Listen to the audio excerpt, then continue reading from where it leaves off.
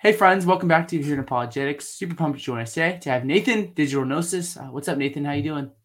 Yeah, I'm all right. Obviously, because there isn't a live audience because we're recording now, it's a bit sort of strange to be talking to, like an audience without seeing chats in it. Like I think I personify the chats on the side where I'm kind of like, oh, hi guys, or whatever, when, really it's just little blocks of text or whatever. But yeah, hello, future audience.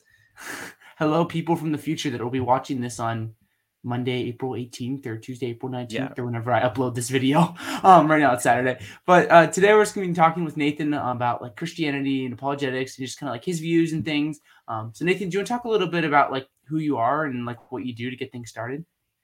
Yeah, I mean, I can talk a bit about my background as well, because I think that could Mm-hmm. be relevant perhaps to For your sure. audience being an apologetics channel.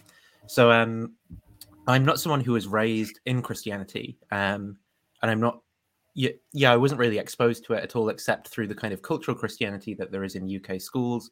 And you could argue that that still is pretty influential because like singing hymns about which contain theology in the hymns, in primary school, or learning like about the parables of Jesus in morning assemblies.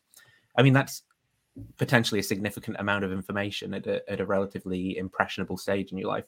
But I became a Christian when I was about 19, 19 to 20. And that was kind of the result of the Jordan Peterson phenomena, his kind of rise to fame and popularity, which brought to my attention a bunch of issues that I hadn't really thought about before. I think the first time, Christianity became a kind of live option for me through some of I think probably through Peterson's his psychological explanation or understanding of the biblical series of lectures that he Mm-hmm. gave. And then I think the first exposure that I had to Christian philosophy was actually probably the debate he did with William Lane Craig and Rebecca Goldfarb, I think her name is. Yeah, it sounds right. Steven Pinker's wife, I think she is. But yeah, that was the first time I really listened to anyone like Craig or a Christian philosopher, really make the case for a kind of a certain version of Christianity as opposed to Peterson's kind of tentative. I kind of like the myths and the stories, and there's meaning in them and so forth. Um, yeah, so and the first real Christian book I read then was actually Augustine's Confessions as well. That had quite a profound impact on me, particularly the kind of biographical account and some of the things that I was experiencing and struggling with in life at the time.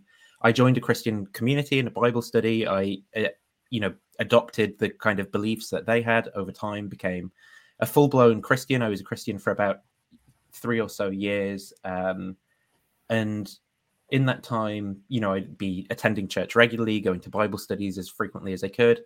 I even did evangelism during like my holiday from work, for example. I took a week off and went to a different town, and we spent every day like on the street talking to people about Christianity and so forth. And then I ended up deconverting from Christianity.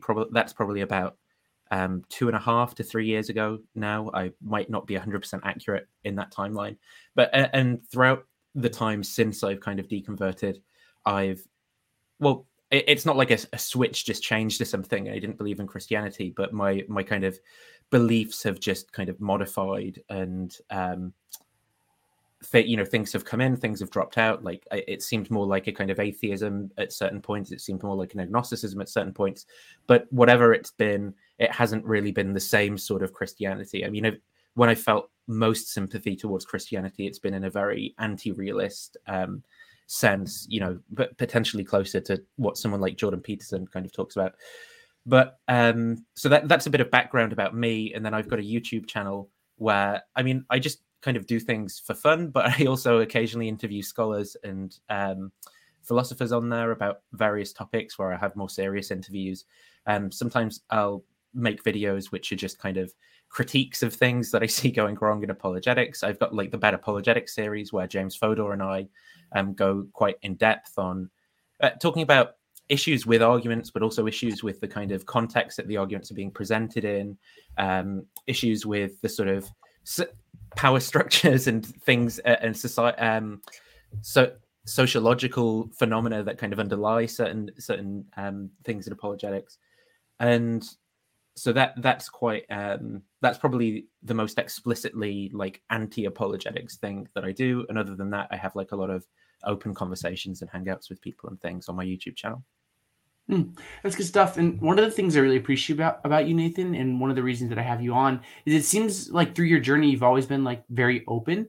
I remember thinking, I think it was over the summer or sometime in the fall, someone shared with me this blog post that you wrote, just kind of showing you like when you seemed like you were maybe like one of your points where you're more sympathetic towards Christianity. You're like, hey, this apologetic stuff, kind of garbage still. A lot of these people that are making these arguments, still not convinced, but like the moral appeal of Christianity in the sense of like purpose or something like that. And I'm just like spitballing, trying to remember this post. Like there's something there for you, and you're like agnostic Christian, something like that.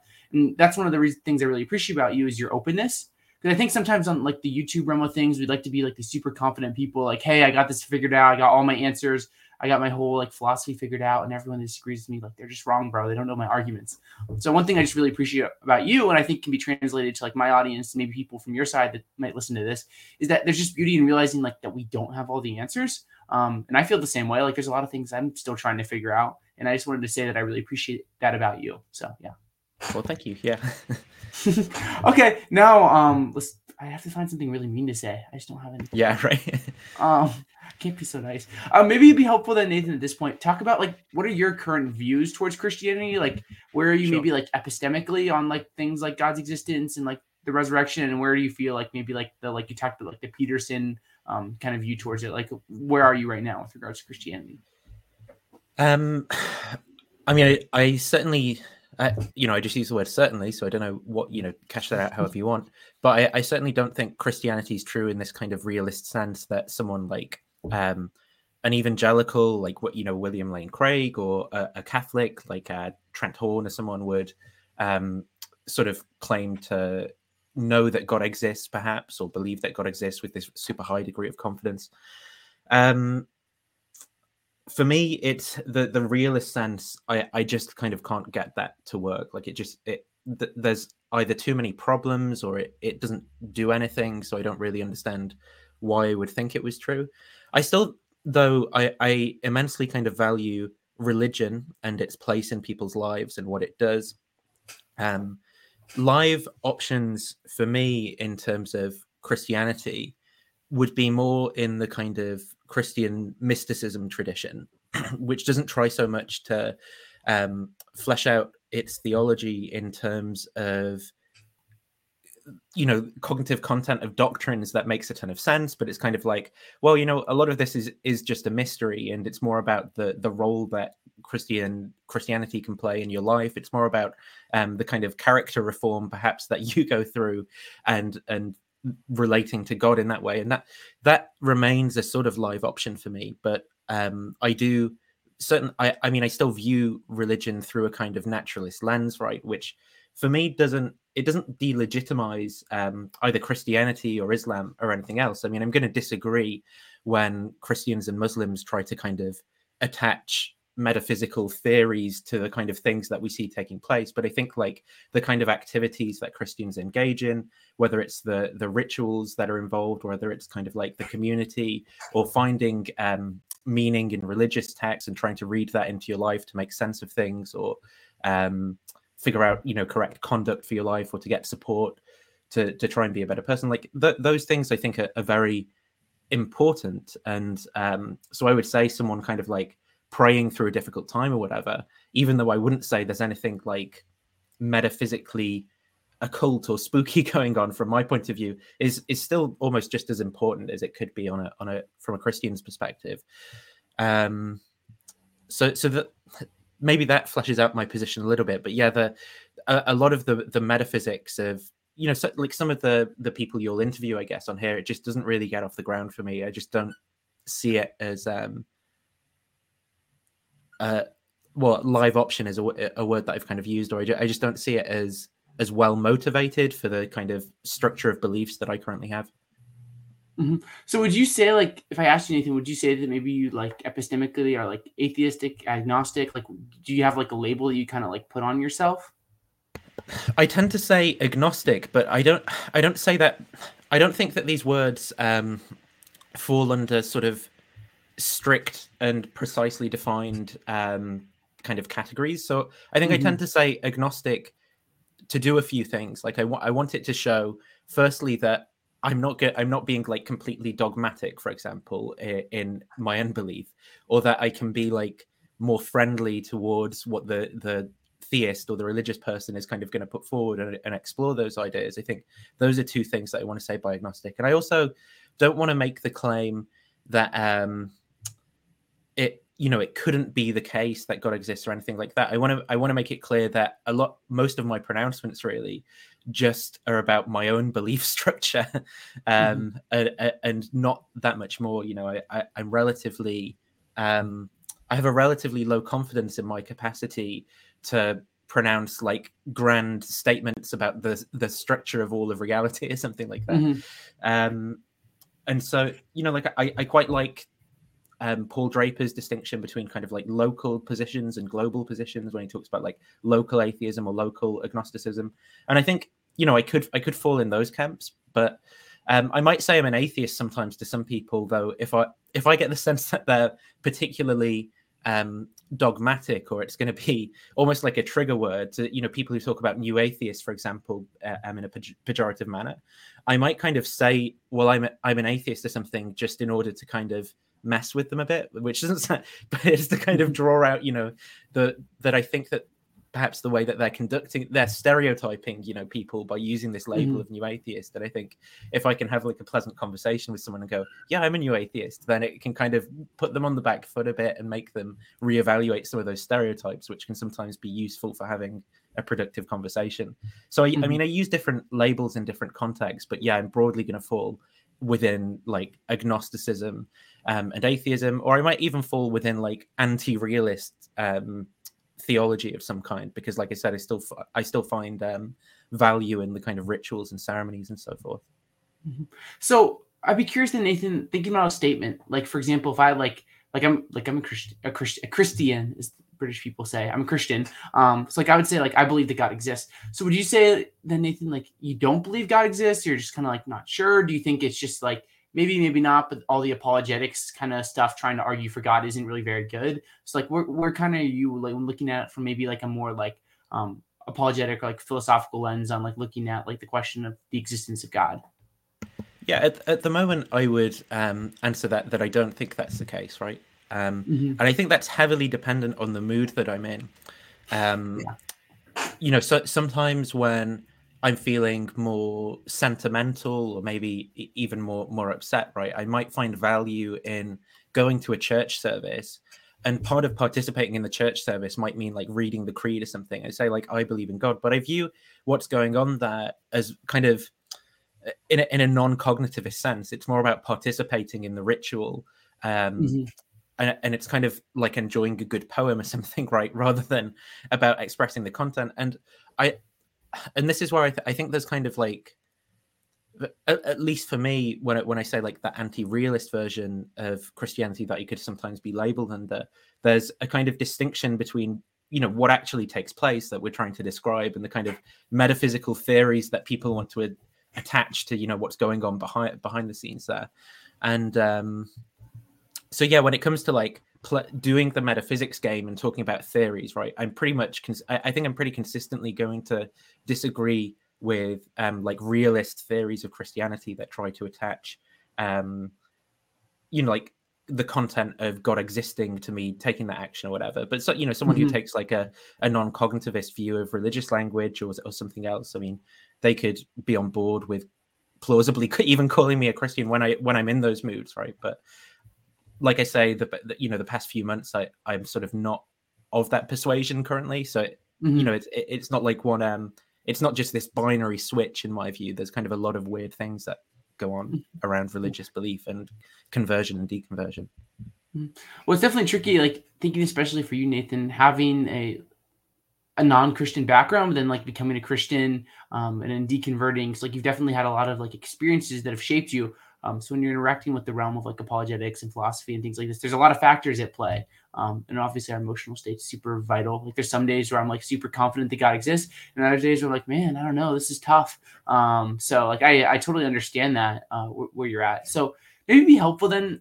You spend a lot of time, James Feder. You have your Bad Apologetics series, which is a lot of fun to listen to. I've listened to there'd be a few of those. Like I'd work like over the summers when I'm not in university, and I'm just like have like an 8-hour work day. I'm like, well, put it on 1.5 speed and get a whole episode done in a whole day. So you spend a lot of time critiquing apologetics. So what is your current view, Nathan, with regards to like the nature of like apologetics? Yeah, I quite dislike apologetics. And I think it undermines true religion in my opinion.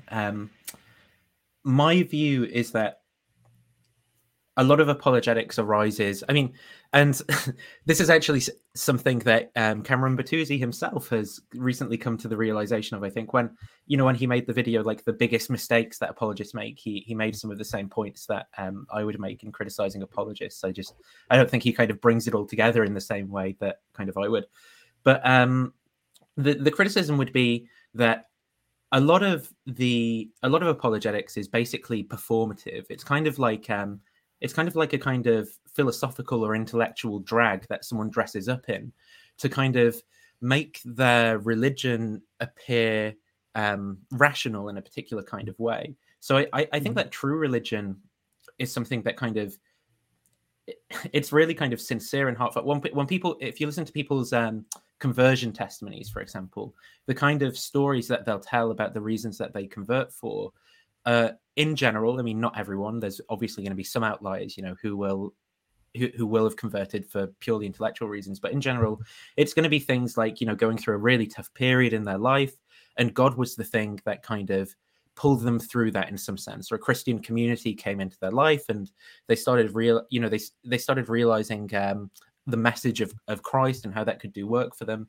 And I think that kind of what happens to some people, at least, is they either experience a certain degree of cognitive dissonance, or they feel like they believe something that's slightly silly or something like that. So then they have to kind of find arguments which entail the conclusion that God exists, which they hold on completely different grounds, and then provide those as if the reason that they are a Christian and believe those things is the upshot of like this series of derivations, right? Like just one day they were kind of sitting around in their lounge and they were reflecting on things. They thought, everything that begins to exist seems to have a cause of its existence.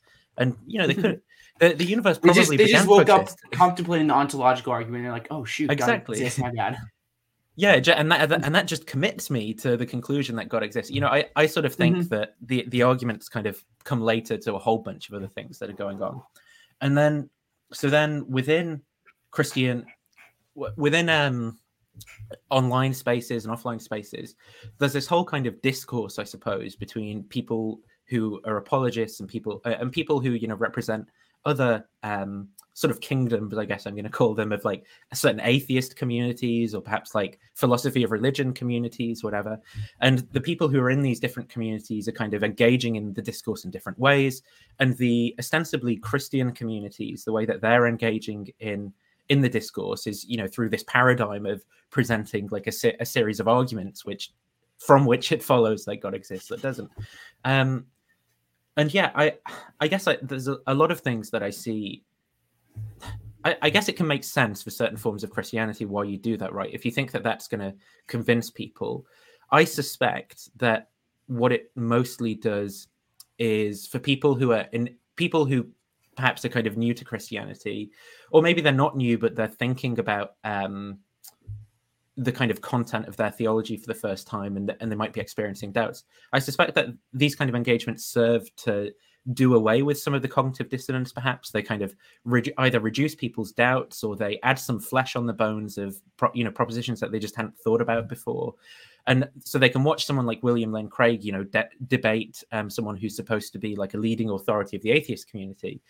And William Lane Craig might provide them with ideas they can now kind of assent to and agree to, that are going to be like, yeah, these are good reasons to believe. And they can also be like, and I'm really confident that those reasons also rebut the best atheist positions, because I've seen a debate where that happened. And I think that that's the work that apologetics is potentially doing. Of course, occasionally it converts someone. And then I think there's a lot of there's a lot of kind of like marketing. There's a lot of like public prophilicity, which is something that Hans Georg Mohr talks about quite a lot. So it's sort of the idea of like being an influencer and appealing to the general peer or marketing, your kind of brand in a certain way. And that takes place in the apologetic spaces as well. It's kind of inevitable for everyone online that they're going to do this to some degree. But I think there's something about the apologetic space that I dislike about that, which is the kind of profiles that people build to appeal to the kind of general Christian peer seem kind of disingenuous in some way. And that kind of rubs me up the right, because I enjoy... Well, one thing is because it seems like people are talking about doing one thing, which is sincerely seeking the truth, while doing something that's completely different, such as, marketing slogans and stereotyping people who disagree with them and so forth. And also avoiding sincere conversations about the issues at hand. And those sorts of things kind of really frustrate me about apologetics in general. So yeah, I've said a lot there. I don't know if there's anything, it might be like trying to hammer Jello to a wall or whatever, because I've said so much. But if there's one thing that stuck out that you wanted to pick me up on, or... Yeah, there's a couple things. So I wrote down 2 things as you were talking, Nathan. One was one thing I totally agreed with you with, and one is maybe I'm disagree with. So to start with, like, the agreement, I think you're totally right. In the beginning, you talked about like the religious nature of, like, often with conversion, it's not usually just... A lot of times apologetics or things like that isn't involved in conversion, and I think you're most generally right. Because I think about a lot of people that I know that are Christians. For a lot of them, their conversion isn't the result of like studying like the Kalam cosmological argument or like the case of the resurrection. It's something more experiential or emotional or things like this, which in my mind isn't a bad thing. And I don't think you would say that either. It's just sometimes you're right. I think you're right about this idea that oftentimes a religious conversion is not with regards to just like studying arguments. And like, I think that's the way it probably should be. Like, I think about in the book of James, where it talks about like pure religion in verse 127 is like, to visit orphans and widows in their affliction and keep oneself unstained from the world. It's not pure religion is studying the works of Thomas Aquinas. I guess he didn't exist when the book of James was written. But like, I think that like, there's something to this where if we're just doing like apologetics the whole time and missing like this experiential, carrying out your faith, like actually like loving on people in your community or the people around you, you're really missing out on something. If you're a Christian, so I'm speaking to Christians there. So something I really agree with you with is that religion shouldn't just be, especially as a Christian, just about like apologetics and like trying to like make these arguments as good as possible. And like, I think there are good arguments, so I disagree with you there. The thing I would disagree with you on, and after this, feel free to comment wherever you see fit, is I think that there's a little bit more meat to apologetics than just trying to like maybe like reinforce faith. So like, for example, I'm very convinced that like the worldview of Christianity is true. And to me, I think about, well, if Christianity is true, then they'd probably be able to find some sort of like epistemic support for it through maybe like arguments or things like that. And then I look around the world and I think about like natural theology and things. And I think there are like good arguments for God. And these can be things that kind of like strengthen your faith almost. Like you'd say like, hey, I have this like experiential, like religious side where there's something really real to this. But you could also look and say, hey, in this other field of maybe like the sciences or like philosophy or whatnot, there is this like thing that seems to support my belief. And I think that's a good thing. I don't really see that as a bad thing because I see it as like different like realms of evidence from different kind of spheres supporting like the same like structure. It's kind of how I see it. So I don't know if you have any thoughts on anything I just said. Yeah, I do think it's an interesting discourse. I mean, a lot of what I do, I occasionally kind of comment on the kind of content of the arguments and stuff. But I think the reason why a lot of what I do appeals to people on both sides is because I like to step out of that and talk about the matter of the discussion and talk about the discourse as a whole. And I think that kind of points out some kind of like ironies and things that are taking place there. So I agree. There's probably I can name I think a few people who are Christians for whom this genuinely is just them kind of exploring something that's intellectually interesting from their point of view. And it's almost like, I don't want to say detached from their faith, because obviously the kind of beliefs that they form influence the kind of theology that they have or how they might conduct themselves in church or whatever, because that's going to modify their belief structure. But in another sense, it is just this kind of intellectual activity on one side, and their faith and religion and stuff is kind of a bit removed from it.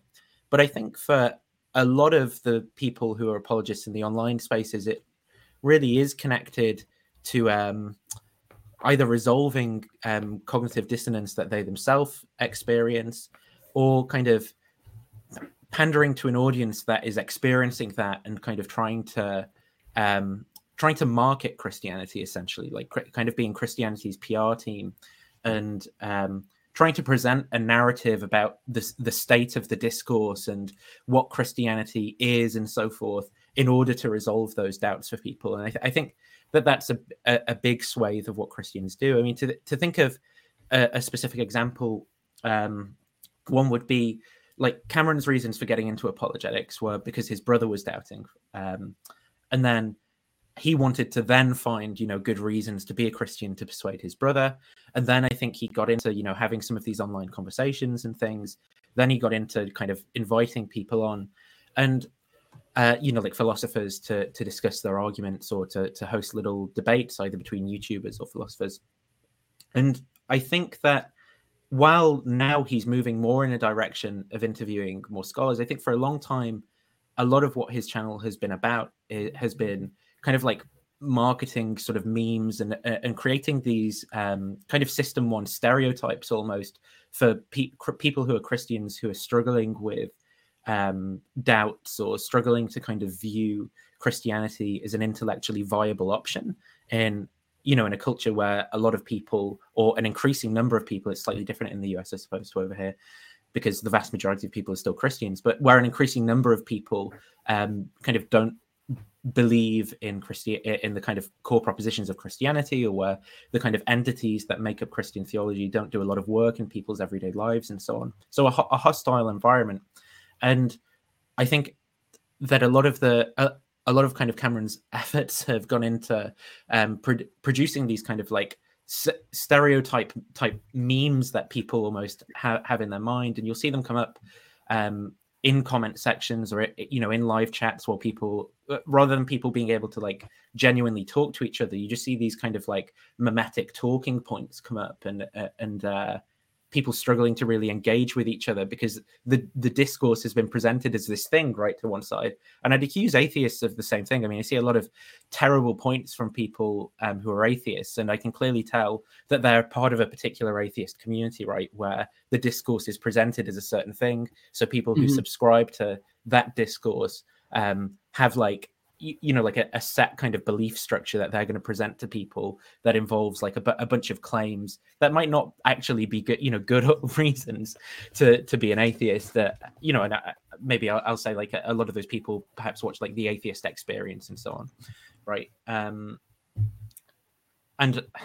I just kind of dislike that. I think there are more productive conversations to be had around religion, but the problem is that you kind of can't have. I don't think that you can actually have the authentic conversations across boundaries, and maintain some of the kind of effects that certain kind of apologetics YouTube channels want to have.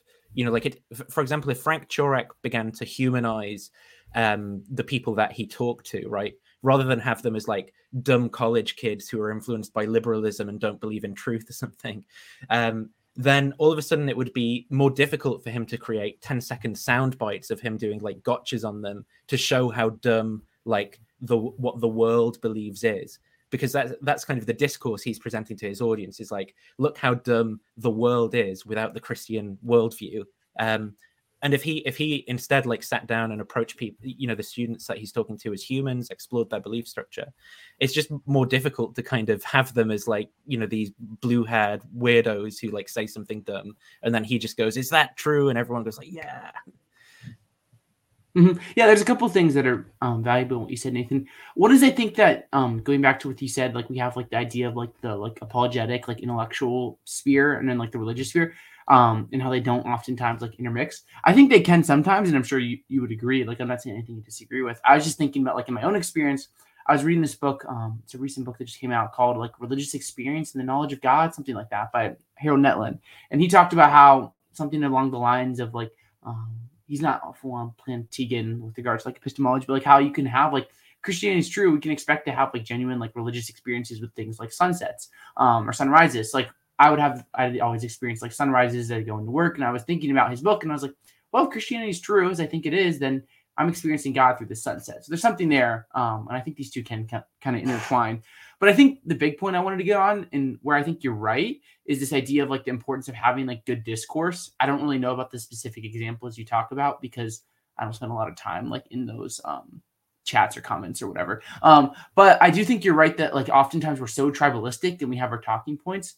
And I think like you can see this in especially like the American like political sphere and really just like any other debate. Oftentimes it's like reduced to like the talking points. You're like, oh, I've seen this a million times. And there's something really important about like genuine discourse, which is why I've been trying to have people like you and other non-Christians on my channel more recently, because I think it's a lot better when you just have that conversation versus like when you're going like back and forth on Twitter or like whatever, because Twitter's where all the high intellectuals have their debates. So I think there's something really valuable in like having conversations like this because it helps improve the discourse. And I'd hope for people listening, you can see like you can have conversations, not just be like super tribalistic and be like, but Nathan, Calambro, Hilbert's Hotel, like what are you doing? So yeah. Yeah, and I think that the old kind of format of debates and so forth as well.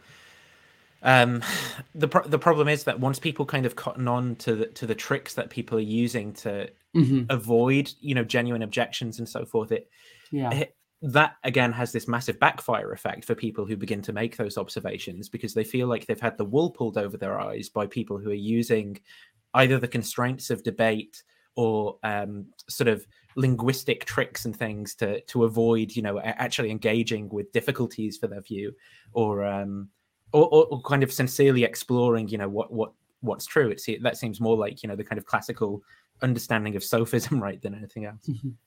Yeah, no, I think that's totally right. And I've been growing, like I've done some debates in the past and there's some things I've said, I'm like, oh my gosh, why did I say that? I mean, because your views changed in 3 or 4 years. And I'm sure you know that. But I think there's something a lot better about conversations than debates because you can actually like explore and like press on like certain issues. Because I think about like certain debates, and this is nothing against Craig, but I think about like all his debates he's done.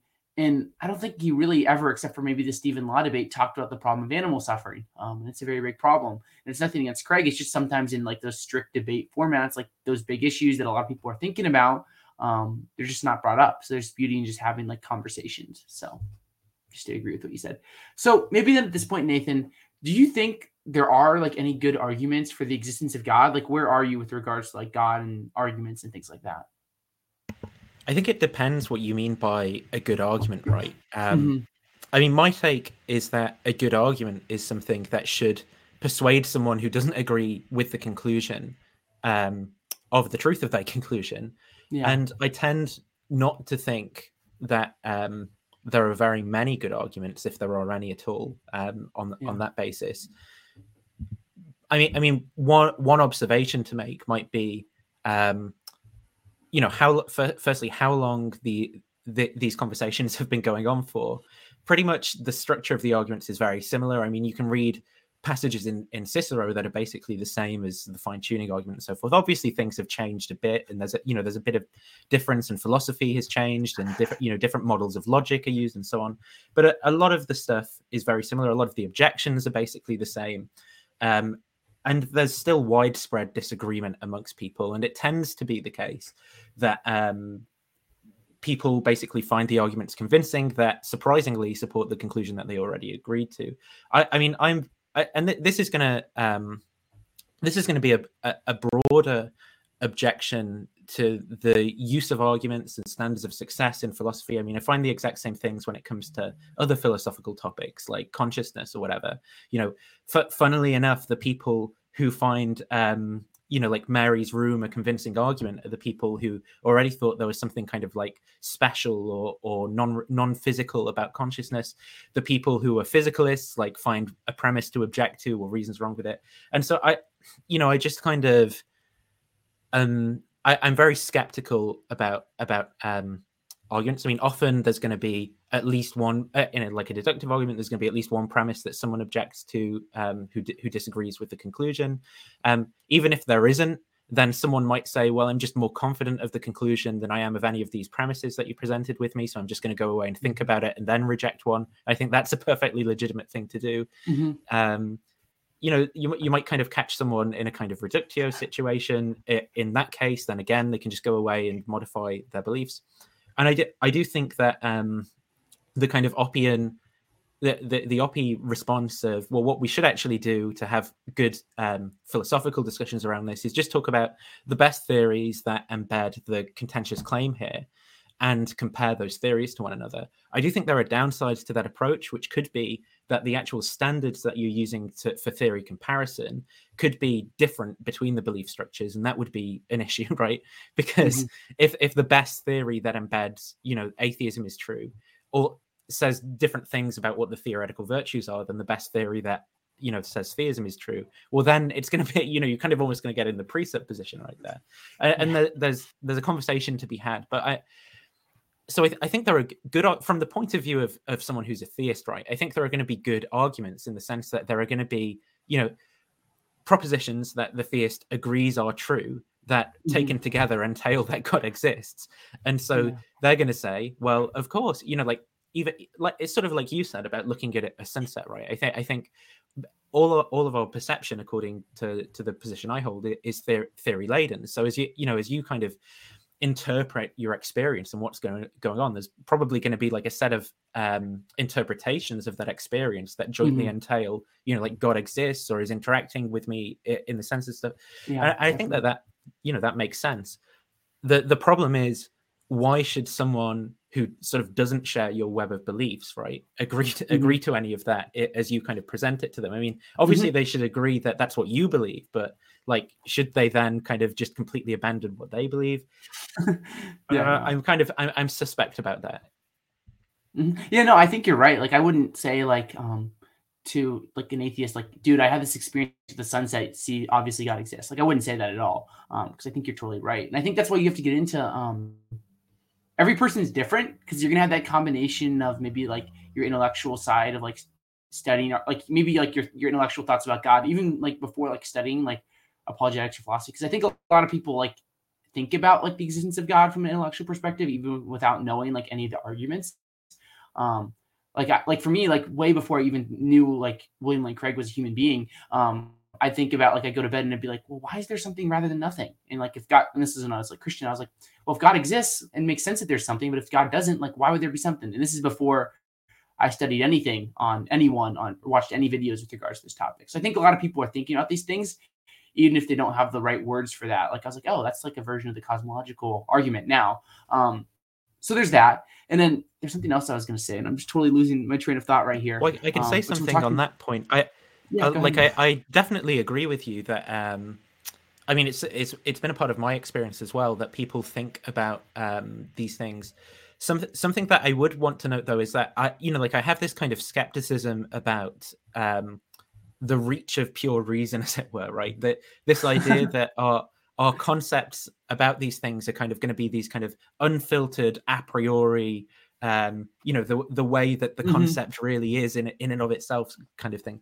So, something that I've realized, or at least something that I've come to believe, right, is the upshot of some of my kind of doubts, is just how much being raised in a Christian or post-Christian community really influences all of the thoughts that I have pertaining to, like what God is, my thinking about like why the universe might exist and so forth. So when I reflect upon my experiences of thinking about those sorts of questions, I think rather than interpreting that through the lens of this is because, the propositions that make up like a contingency argument or something are kind of there just waiting to be discovered through pure reason. I think it's maybe more the influence of either Christian theology and like popular culture and films, or, like the kind of things that were talked about in assemblies and hymns that make up my understanding of what God is.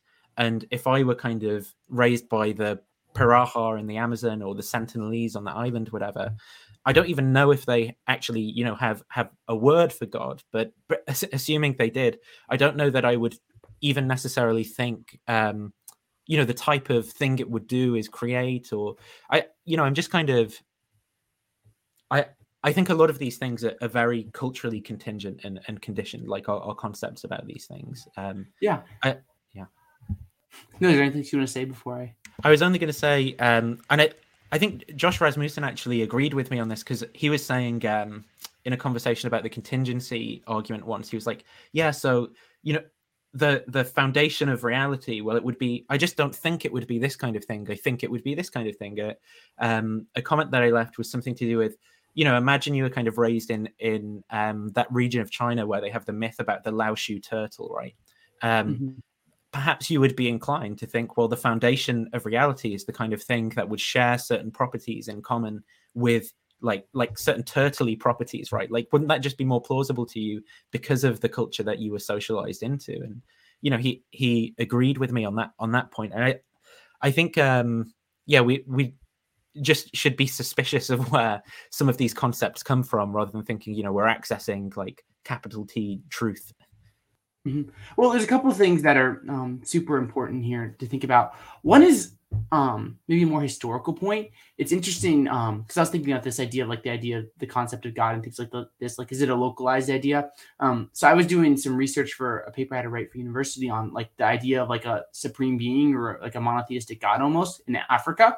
And it seemed like through my research, like a lot of like ancient Africans believed in a supreme being that was kind of like the head of like their pantheon.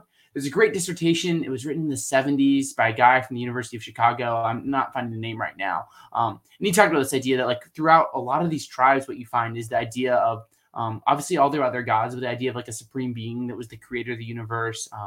Usually they would say something like he was like perfect or something like this, but a lot of times they wouldn't say he was super involved in the world. So I would say, just to push back a little, I think that concept might be a little wider found, but that's a historical point, and I'm not super well-versed in history. That's just kind of what I understand. But the thing I think you were talking about earlier with regards to like interpreting like that sunset experience, and I think like how much can we know through human reason? I think our worldviews are super important here. Like if we think of like the worldview of like Christianity or like theism, where there's a belief in like a supreme God, a perfect God, and it's like maybe like perfectly rational, and say that like he creates us, then I think we'd expect that like we'd be able to come to a lot of truth with regards to like rationality, like coming to understand like the nature of like the foundation of the world. So if God exists, I think we would have a good reason to think we could discover these things.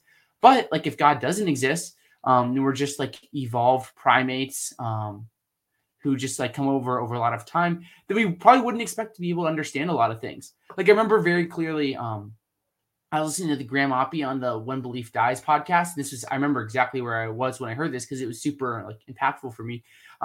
He was talking about the argument from reason, and he said he's kind of willing to say like, yeah, our reason capacities kind of suck because we're evolved primates and we're going to get a lot of things wrong. And I'm from an atheistic worldview, that makes a lot of sense to me. Like I wouldn't expect our reason to be able to go very far under like an atheistic worldview. So I think understanding like how much we can know through reason is probably going to be largely contingent on like our worldviews and how we think about like our position in the universe and things like that. So sorry, I just threw a lot at you, but that's just kind of it's absolutely fine as you were talking.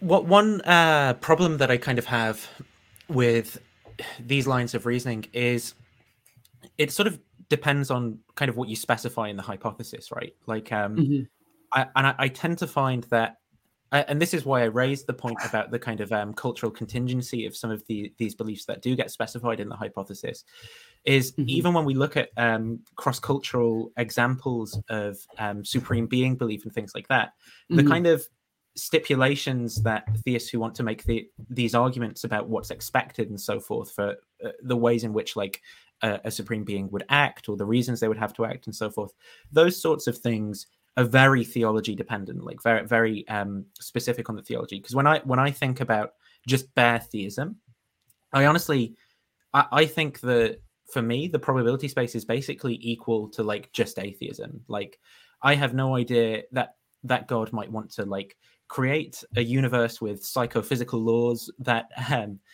where very specific physical constants permit life. That being might want to create nothing. It might want to create a universe that pops in, does nothing. But what you can do is you can specify in the hypothesis some specific like reasons that God would have, or some specific theology about what that God values and so forth. That kind of then does give you and entail kind of what you want to get, right? Which is it desiring and wanting this universe. But the bare theism, I don't think does that. And So this is something I kind of I struggle with when these kind of arguments are made. Like I don't know why on bare theism, for example, a god would want to make people with reliable cognitive faculties. It might want to make people with like unreliable cognitive faculties, right? And then but then we can bring something, or it might want to just not create people at all. So then, you know, the very existence of beings with any cognitive faculties is evidence against, in a sense. And then another thing I would say to that as well is an issue with taking that view with the view that there is a hypothesis, right, where it's expected that beings like us would be created with reliable cognitive faculties. The problem is that then you're going to have to look at all of the cognitive biases and heuristics literature out there, right, which is a lot, and that's all going to have to count as evidence against that hypothesis being true as well, and I think would drive you to kind of favoring that hypothesis isn't true, given all of the problems and reasoning biases and so forth that there are. I think Eamon Tversky and Daniel Kahneman have done a lot of work on that stuff. Yeah, that's great. Thank you. The dissertation I was talking about, I just pulled it up while I was thinking about it. It's called, it's by Benjamin C. Ray, African High Gods, a study of the concept of a supreme being in 6 African societies. So it's a PhD dissertation from the University of Chicago in 1971. So that's that in case you want to know that. An anthropology one? Or I don't know the field. I don't have that listed right here. I just have the citation that I pulled up. Yes, so I'll look into it because it sounds interesting. But I was just wondering if you knew what like field he was doing that for. I'm not sure. I mean, I know like when I like skim read the dissertation I was going, he talked about like, here's this tribe and here was all their religious beliefs. Here's how the supreme being fit into their beliefs. And that's kind of like the general schema of it. We went through like 6 different ones. So that's the general scheme. So I won't really say anything about like the divine psychology thing, just because I don't want to go too far down that route. I'd encourage people though, if you want to hear, like I had Apologetics Squared and we did a response to Nathan and James when they did the fine tuning. And one of your guys' big objections, and I think it's a really valuable one, and one that should be used more because I think it's really helpful, is the idea of like this divine psychology objection. We did a response to them on that. So I'd encourage you to check that out. You can just look it up, like Apologetics Squared, Adherent Apologetics, fine tuning, something like that. So you can find that if you want to see like kind of what what Squared thinks. He did most of the work there on that. So anything else you want to say on that topic, Nathan, before we get into like the final? Yeah, I can think of. I can think of one good example actually to kind of illustrate the point that I'm making about pure reason. I mean, but perhaps you'd agree that something like the natural numbers 1, 2, 3, 4, and so on are sort of like, you know, like a prime example of something that would be innate, you know, like an access through pure reason or something like that, right? Mm-hmm.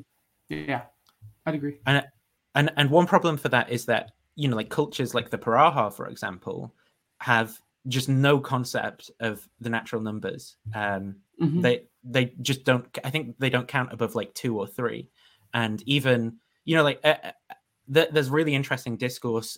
Daniel Everett, I think, is the guy who did the research around this, but just really interesting discourse about like the way that their language functions and so on. And I mean, this gets into a broader discussion about the way that language works and a kind of view of like picture theories of language, which I object to. The idea being, I think what we have a tendency to do is reify the language that we're socialized into and think that the meanings are like these mental propositions that are then shared between languages, and different languages like express the same propositions and so forth.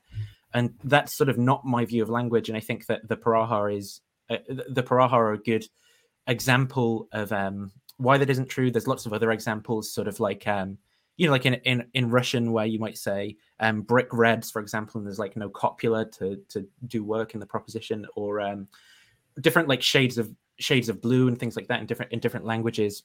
But the point that I want to raise is I just think we should be kind of like skeptical of certain things where we think we're accessing, you know, like a pure cognitive kind of content meaning of something, like the numbers, right? And then you might do arithmetic operations, or, you know, proofs about the properties of all the natural numbers, and think, yeah, like you know, this has got to be something that is really true, you know, like this a priori truth. Whereas for someone who's in like the Praha culture, where they just haven't been socialized into doing the actions that we do when we talk about counting and doing maths and so forth, they don't share those a priori truths. They have like a completely different conception of things.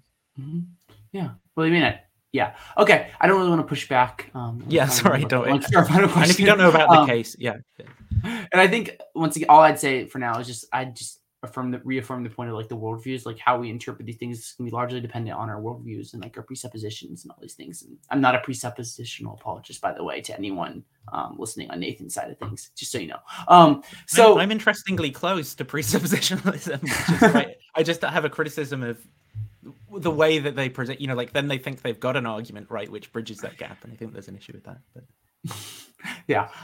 So maybe the last thing to talk about here, Nathan, is like, what's your biggest problem you have with Christianity? So one thing that I'm thinking about, like, what's the biggest thing, like maybe like holding you back from becoming a Christian? And maybe if there's something else you want to say with regards to like maybe like more like the culture of Christianity or something like that. Cause I know you talk a lot about that as well. So where are you with that?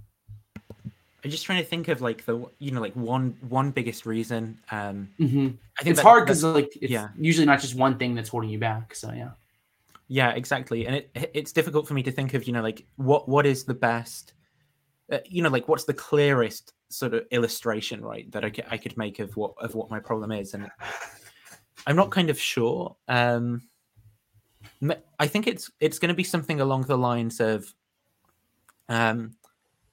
okay, for everything, in terms of reasons for believing that God exists, right?